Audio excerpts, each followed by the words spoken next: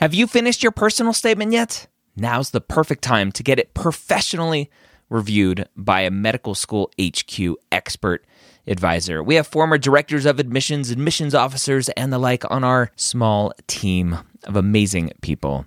They have the inside knowledge from reading thousands and thousands and thousands, tens, if not 100,000 personal statements, going through the process and setting up the process for their whole committee. They know exactly what medical schools look for and the common red flags that can get your entire application thrown out.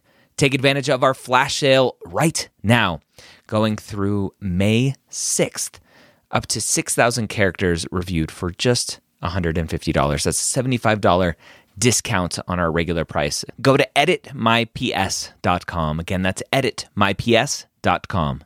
The Premed Year, session number 511.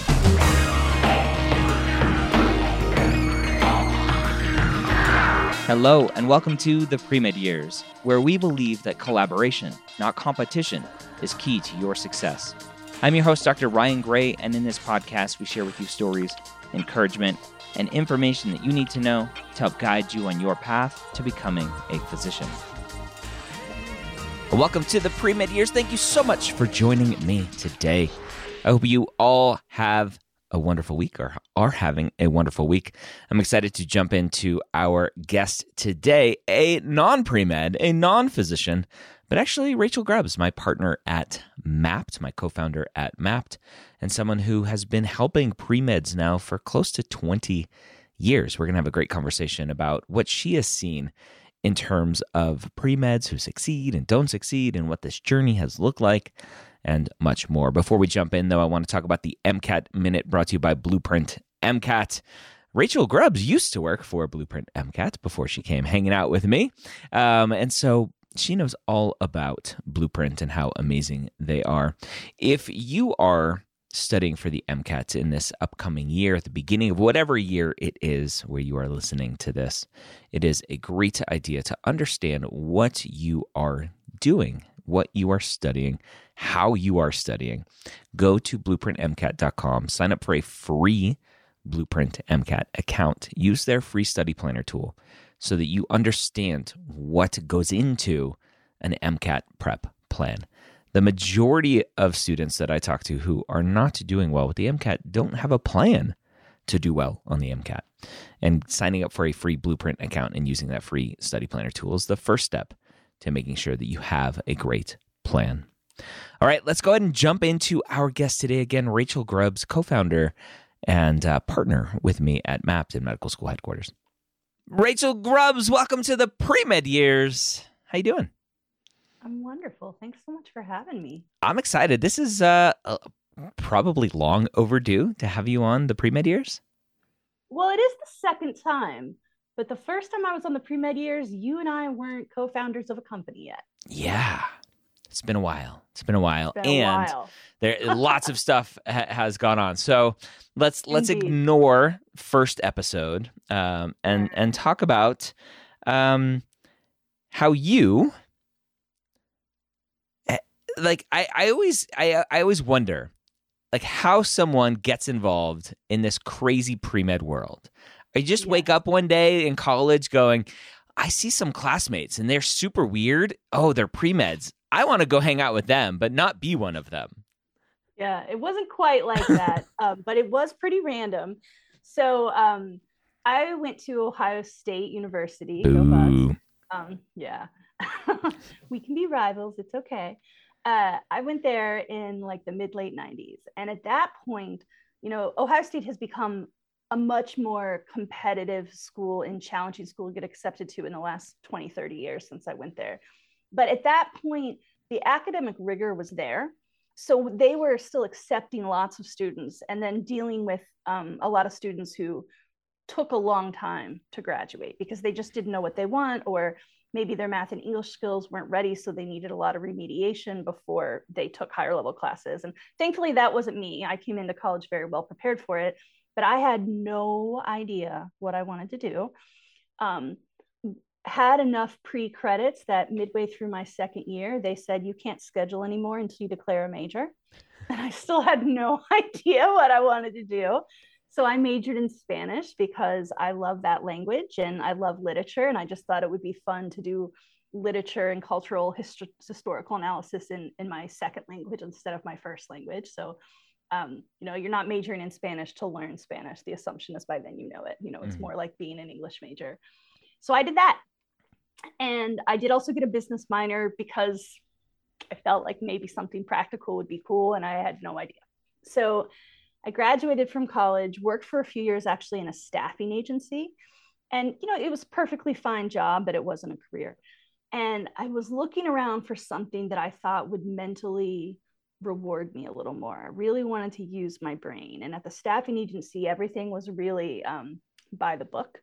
So they had well-established, wonderful systems, but almost no intellectual creativity. And mind you, I mentioned this was in the mid-late 90s. We still had newspapers. I saw a text-only classified ad in a newspaper that said, learn how to run a business without having to wear a suit or lose your soul. And I thought, well, that sounds like it's a pretty good copy there. It's pretty good copy. The job was an assistant director at the Princeton Review, which is, one of the major test prep companies. I applied, I got the job, and just started down this path of, I only knew a little bit about higher education. I was raised by educators, but they worked in the K-12 space, not the college space. So just kind of with my, brains and general information, I started learning everything I could about SAT, ACT, LSAT, GMAT, MCAT. And for a while, I was supporting pre-college and pre-graduate as well as pre-med. And over the years, the Princeton Review was very good to me. I was there for like 12 years. My career just flourished with them. I was lucky to have a lot of amazing mentors. And one of the things I noticed over time, like we always talked lovingly about our students in groups, so there was a little bit of cubbyholing, never in a negative way, but just in a SAT kids can get bored and MCAT kids can get nervous. And I think people would probably agree that those generalizations are fairish. But a lot of people were intimidated by our MCAT students. And I just loved them. They were a little more nervous and anxious than a lot of our other students, but they were so serious and so passionate and so committed and so thinking about career and well-being and not just, I got to check this box and take this test. And I did feel like they were very demanding people. And again, I'm generalizing, but as a general rule, I found that my MCAT students demanded more of their MCAT prep experience than other students. But I also found that they gave me as much as they demanded, right? So I was never, it just was so exciting to work with someone who wanted to work hard. They weren't saying, I'm going to pay money for this prep course, fix my score. They were saying, I'm going to pay money and invest time and energy and come to class and ask questions and do the homework and do my best. And can you be my partner in getting there? And I did just really kind of fall in love with pre-meds. Yeah. And I had lifelong issues of my own health. So I already had kind of a predilection to doctors. Like sometimes I get tired of having to go to doctors because of my health stuff, but I'm still so grateful they're out there. So I think just the combination of the childhood illness and then what I just described, like I just found that without really meaning to, I became an MCAT specialist in the company. So the more I was at the Princeton Review, the longer people would say, well, if we need a new system for this, Rachel can probably come up with it. Or if we need to figure out how to explain this to MCAT students, Rachel probably is a good resource. And that went on for a long time. And then at some point, I left the Princeton Review and joined Next Step Test Prep, which is now Blueprint MCAT. And that was a really small company at the time. And it was right when the MCAT was changing in 2015.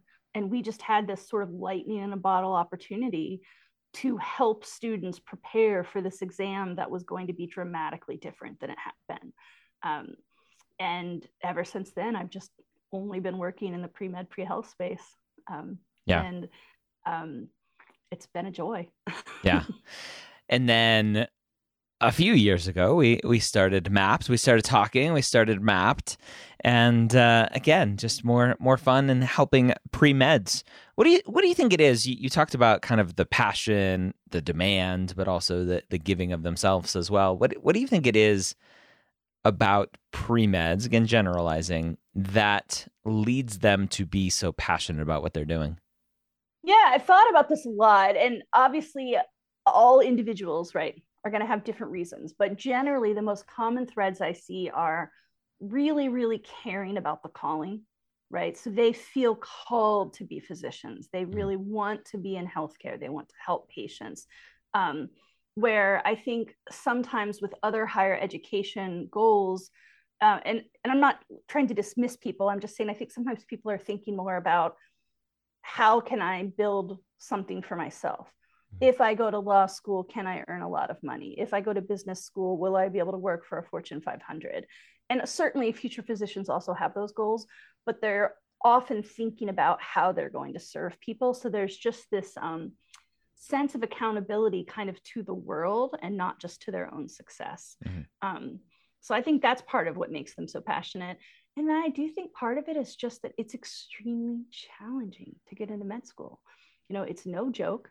Um, we've talked about the fact before that we don't really know the exact percentage of acceptance because since there's three centralized services in the United States, like each each application service can say their own rate, but what we have to talk about is, well, what if you got denied from an MD but into a DO, or Mhm. into a Texas but not an MD DO? So we think probably somewhere in the 40-ish% acceptance rate, and that's pretty low, especially because, as you know, I mean, all of our listeners, I think, know the pre-med path is 2 or 3 years long before you even apply. So there's so much rigor that I think, especially when you're talking to people who are getting ready to apply or who are at the MCAT stage, so kind of far in the pre-med path, they've already done a lot of work. They've survived a lot of opportunities that kind of unfortunately weed out pre-meds. Um, and now they really know they're in it. You know, Yeah. they're in it to win it. Yeah. I'm interested. You mentioned weed out. There's been some news lately of a OChem professor I somewhere. know.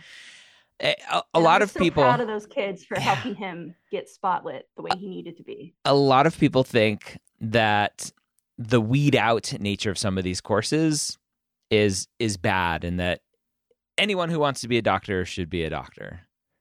I have real mixed feelings about it. Yeah. As a patient, as someone who's had a lot of wonderful doctors and a few not so great ones, I'm very glad to live in a country where we really make sure our future physicians have passed a lot of sort of checkpoints for academic rigor, for commitment, and for emotional maturity. Mhm. You know, something that I always kind of think about in the countries where students go straight from high school to med school is not that that's wrong, but I'm interested to learn more about how it works because I think there's an enormous difference between an 18-year-old and a 22-year-old, Yeah. right? So just the idea of being in med school and potentially working with patients when you have not much life experience, so that makes me personally a little nervous. Like you know, I mean, I know there are always exceptions, right? We have a student who's 13 who's a med one this year, and I'm sure if she got that far, she's very mature, more mature than your average 13-year-old. Yeah. But yeah, so I have some mixed feelings because personally, I think it's good that we don't let people rush into this very serious career where you're literally holding other people's lives in your hands.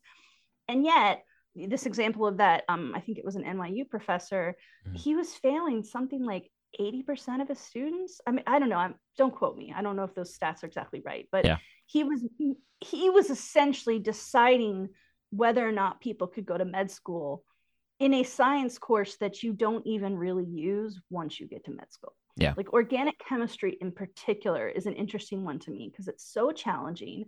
And I do think it sort of um, serves an interesting test case for if you've been academically successful for your whole life, how will you handle taking a course that does not come to you easily? Yeah. Right, because med school may not come to you easily. So I do think it's sort of it's a good barometer for your ability to handle having to learn new study skills, having to feel uncertain, having to push yourself to use all the resources you can to survive the course. But also, I don't think one undergraduate course should make or break your career. Yeah. So see, that's why I said unfortunately weeds out, because I mean, I've known people who got C's in OChem on their second attempt who are now amazing physicians. Yeah. Impossible. It's impossible. Yeah. And I don't know how many weeks before this episode comes out will be an episode with Dr. Brian Elliott, who wrote White Coat Ways, A History of Medical Traditions and Their Battle with Progress. And in that episode, we talk about kind of where medicine and medical education have come from. And there were some sketchy beginnings of like diploma mills and, hey, just pay me money and you too can be a doctor. And so we've come a long way, and it wasn't the best intentions of the start of where we've gotten to today, but I think it works somewhat to make sure, and not everyone, right? We have a whole podcast series on Dr. Death, right? It doesn't work for everyone coming through medical education, unfortunately, but we do our best. Yeah. And I think, there are some changes that I think need to be made in our culture of training future physicians. And you and I have talked about this before. I think that residents generally are overworked and treated unfairly. I mean, I think it varies program to program, but, there's just too many stories out there of people who are shamed when they need bathroom breaks or a moment to eat, right? Like lunches for losers should not be a phrase, and yet it's commonly given to first year residents. Yeah. Right. That's not good. Yeah. My motto was food comes first. Yeah. The flip side is, I've heard you point out, is they're already in school and training for so many years. And if they don't do a couple years of 60 to 80 hours a week, then they're just going to end up being residents for way longer. And I don't know if that's true or not, right? Sometimes I think about that in the same way that people say, well, if you raise the minimum wage, all the prices will rise. But like, there are studies that show that's not actually true, right? Like, the minimum wage in Denmark is way higher than it is in the United States. And yet a Denmark cheeseburger costs less at McDonald's there, where their employees have salaries and benefits, than it does here. So that's not always correlative. Yeah. I think we do it okay. And I would love to see that we are humble enough as a community to keep trying to do better. Yeah. And consider changes and not think in terms of, well, I had to, so you have to. Definitely. Right. You've been in this game for a while. How have you seen the medical education or pre-medical education and MCAT journey and medical school application process change over the years, or the students coming through change over the years? I think the process has gotten even more competitive and challenging. When I started the Prince Review, it was 2001. The MCAT was still paper and pencil. It was twice a year. So you either took it in mid-April or mid-August. So yes, even back then, rolling admissions was a thing. And we would say, ideally, you're applying in June and July. But there were always a ton of students who took it in April and didn't do great, or who aimed for April and life happened. And every year, a lot of people would take the MCAT in August and still head on to med school. So there just was like a little more comfort with, what if pieces of my application aren't submitted until September or October? And this was paper and pencil. They still turned around the test in 30, 35 days. Why it takes that long even now with a computer-based test? I mean, I could go on a whole litany about that. That seems weird to me. Yep. But so I think that's just the pressure on the rolling admissions. And it's something that I still almost once a week interact with someone who doesn't know. You know, I talked to someone the other day.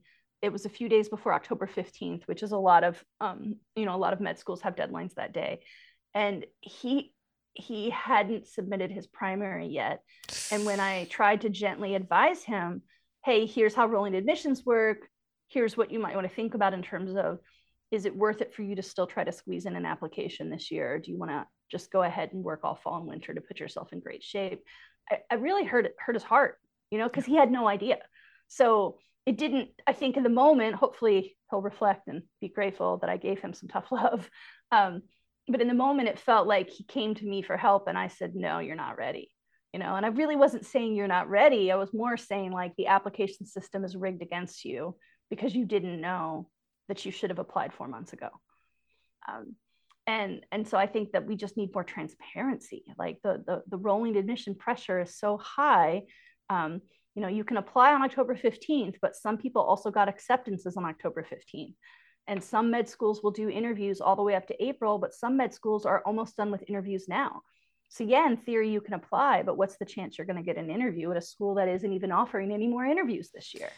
Yeah, what are the chances? So it's funny, you mentioned transparency, right? I gave a talk at a conference in 2019, I believe, that was all about transparency and how medical schools need more transparency in this process. And it's just, it hasn't changed, unfortunately. Like my talk, and I had some numbers to look at what the actual data was, and I'm pulling it up here.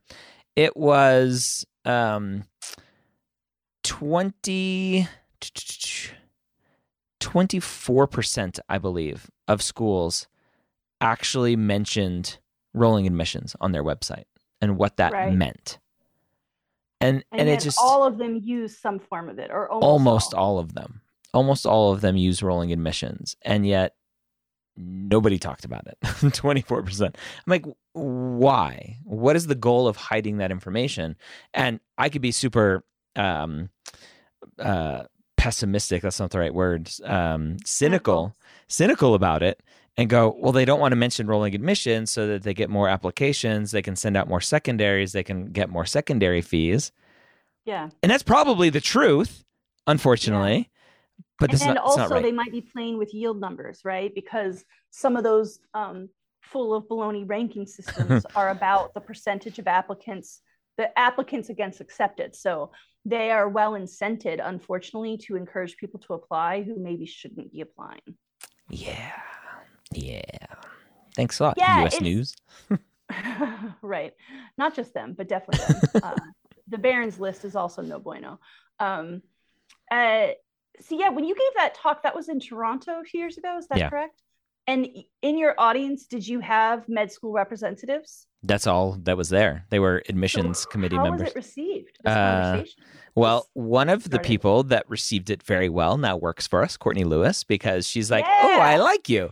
And she wants to fight for the same thing. And other people were like, we can't be transparent. We're fighting over the same students. And I'm like, that's not right. Whatever. So, Sounds like med schools need a little collaboration, not competition pep talk. You think? Yeah, you think? I'm like, you sift through 8,000 applications. Do you think there's not enough students to go around? And so it's hard. It's an uphill battle. I'm fighting it. We're fighting it day in, day out, trying to change some of the mindset around this. And then with Mapped, I'm really hoping, as we gather more data from Mapped, now that we have an application tracker in Mapped as well, and we can start to see where students are getting in, we can see the stats that they're putting into Mapped, we'll be able to be much more transparent with data than anyone else is willing to be. Right. We'll see. We'll see who we piss off along the way.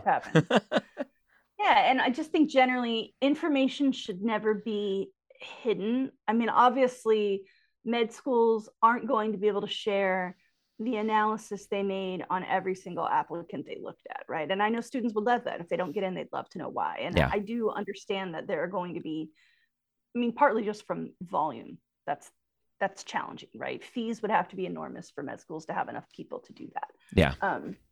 But at least being honest about what they're considering and how the timeline works. And yeah, I think that's where people like you and I and Courtney and our other advisors come in, is to try to help share that information.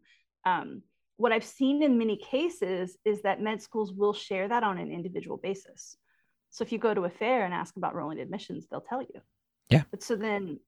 But then what about the people who can't get to the fair? Like, is the system set up that way to reward people who are more involved in the process? And, you know, and on the one hand, I think applicants get so few interactions with the med school. So it's kind of cool that the people who are able to show up and interact are getting these little moments of clarity. But also, you and I both know that a lot of people who would make great physicians aren't full-time college students. So they may not have the bandwidth or even someone in their life to tell them, hey, it's really important you're going to these fairs. Hey, it's really important that you're reading the websites thoroughly and then emailing them to ask questions that aren't there. And I mean, everyone has to have those same questions. So why not just have it all on the website? Why not have it all? Yes. Exactly. That's the question.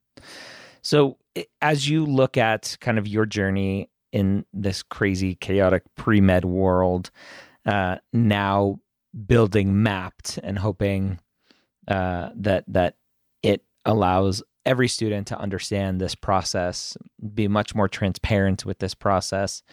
What do you think the end goal is for you for Mapped? I'm hoping, because we have a free level of Mapped, that basically every pre-med utilizes our free resources. I mean, you and I both know, right? We're running a for-profit company. We do need some services to be paid for us to keep doing what we're doing. But I think of those paid services as a bonus for the students who have the means for them, and a way for you and I to keep providing as much free information as possible.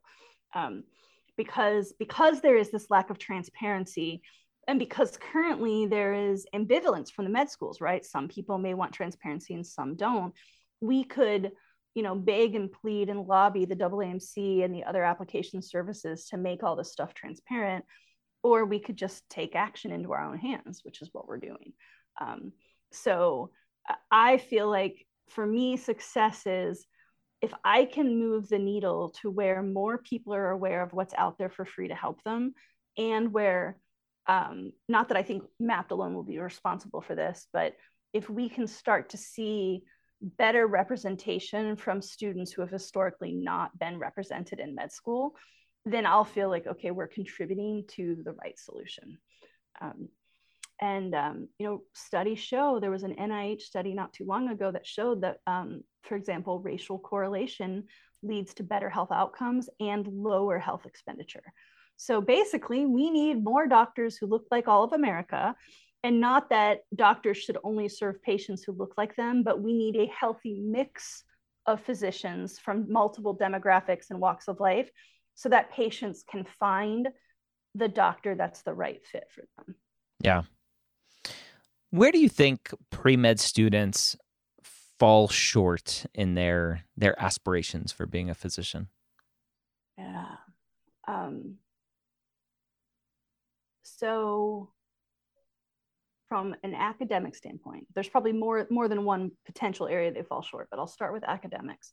With academics, one of the most common mistakes I see is this idea that humanities don't matter, or that humanities aren't coachable. Like, that's not a skill that you can acquire. And I mentioned off the top, I was a Spanish major, so obviously I am a huge fan of language. I studied how to read, write, and think. And I did take some rigorous math, and I took some science, not much, not as much as you might think, given the career I have. So I could do some of that work, but it wasn't what I loved. And I've had students say things to me like, well, cars isn't anything you can improve. I think, really? Like, you read better today than you read when you were 5. Why couldn't you read better next year than you read today? Like, of course, critical reading is a coachable skill. Yeah. But so what I see is a lot of pre-meds who are so fixated on science and math and those kinds of discrete quantifiable skills, that they forget that not just on the MCAT, but also just in life, they will succeed further if they have learned how to critically analyze and problem solve essentially word problems and life problems. And so for me, I think, as a pre-med, you're required to take so many science courses and some English and social science courses. And I think a lot of pre-meds fail to realize, like, this is an opportunity for me to stretch my brain in a way that I don't get to a lot. Mm-hmm. And these skills are going to serve me throughout my pre-med process and throughout my life. And just kind of embracing the idea that it matters. Yeah, I struggled with that. In medical school, I went in super closed-minded. I want to be an orthopedic surgeon. And one of the first classes I took was histology. I'm like, why the heck do I need to know histology? I'm going to be fixing bones. And so I focused all my attention on anatomy and ignored histology. And shocker, I failed the first histology test in medical school because I was like, this is useless to me as a ortho bro. Yeah. Yeah. And some of that is just a mindset, right? Is, do you have a love of learning? Are you inherently curious? And also, I think some of it is a mindset of, like, do you see your career as a physician as a technician, right? like I just want to fix broken bones? Or do you want to think about the patient and have enough information, even if you can't fix other problems outside of your specialty, which you shouldn't if you don't have those certifications, but at least enough to know to say, hey, this thing that's out of my purview might be impacting your health and might be related to the thing I'm trying to fix. So let's get you connected to a different specialist to look at it. And some of what I'm talking about is often just referred to holistic medicine, but I think sometimes once we say the word holistic, there are certain minds out there where the ears just go and close, because holistic can seem like artsy fartsy hippy dippy, and that's not really what I'm talking about. I'm just talking about considering the whole patient and understanding that one thing that's happened with Western medicine in particular is that we've decided to look at the body in a lot of concrete parts. And I think if people are thinking more about systems and remembering how closely everything works together, then the level of care is just going to be higher. And that does mean being open-minded to a lot of, to your point, education in med school. And then my point is being a better reader, writer, thinker, so that you can have those conversations with the patient and pick up on the subtle clues that give you those data points. Yeah. When you look at yourself being a patient, what do you hope every physician going through training, every pre-med going through training, how do you hope they approach patients beyond that holistic, what we just talked about? Yeah. The number one thing for me is listening. Mm-hmm. And I guess kind of part of that, but related to it, is respect. I've learned a lot about how to advocate for myself. I tend to get very nervous in doctor's appointments, and I just want to get out of there. So I will literally come in with a list on my notes app in my phone, so that I can say, no, wait, because sometimes they do their thing and then they're ready to head out the door and go chart and go to the next appointment. Yeah. And I will say literally, like, hang on, I'm checking my list and make sure. And I don't necessarily mind that, because even if I have to do that advocating, that's not a red flag to me, because doctors are just busy people. Mm. But when I do that, I want them to stop and turn around and sit back down, or at least plant their feet, not have a hand at the door, to let me get through all the things I need to. Mm.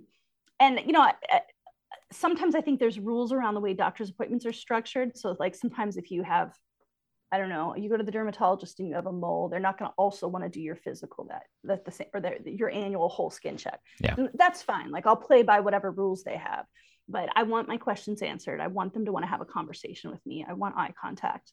And I think a lot of, I've been lucky. I've had a lot of great doctors, but I think until pretty recently, like maybe really even until the advent of the internet, patients just put up with whatever behavior they got, because it was very hard to choose doctors. Yeah. But now we have the internet, we have reviews online, we have apps like ZocDoc, which I just personally love. I use it all the time. If a doctor's not on ZocDoc, then I'm like, what's wrong with you? You're not even in the right century, And I don't want to ever have to make a phone call and make an appointment. I just think that's crazy. Yeah. So I'm looking for those people who are kind of changing with the times and understand that as a physician, even though we use the word patient, they are your customers also. And if a doctor doesn't treat me with respect, or if the doctor's great, but their office is a mess, they're not going to get my business. So I'm looking for doctors who are aware of that. And as someone who's been in customer service, I don't think that means they have to treat me like I'm always right, because I'm not. I'm coming to them for expertise. I just want them to have a conversation with me about my health, as opposed to just dictate things and then exit. Yeah.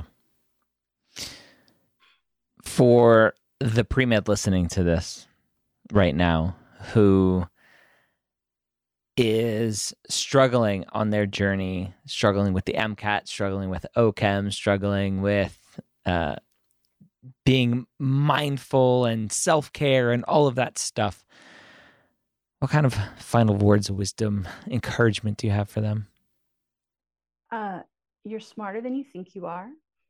And a lot of your success is about resources and attitude, not about brain power. You probably have the brain power.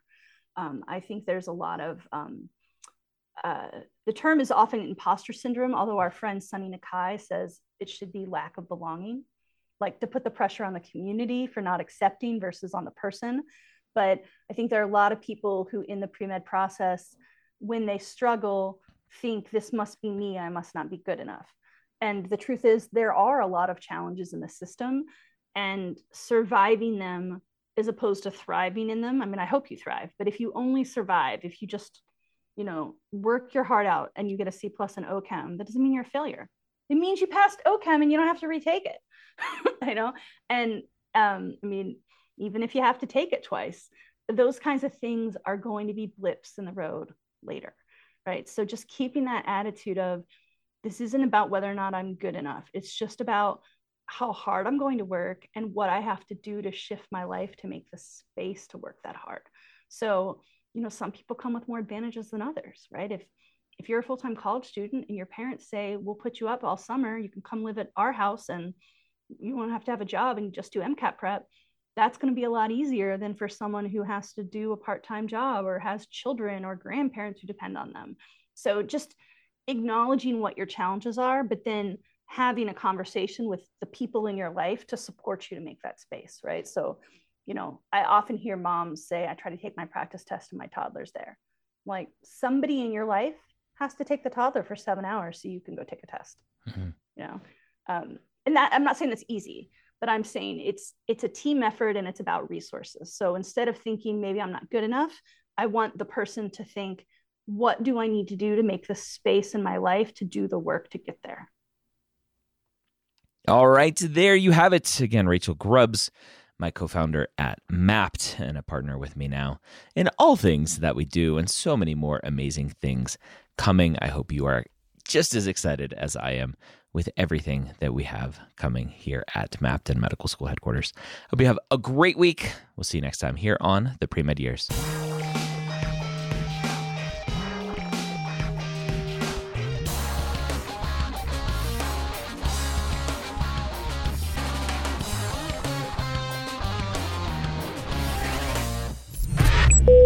This is MedEd Media.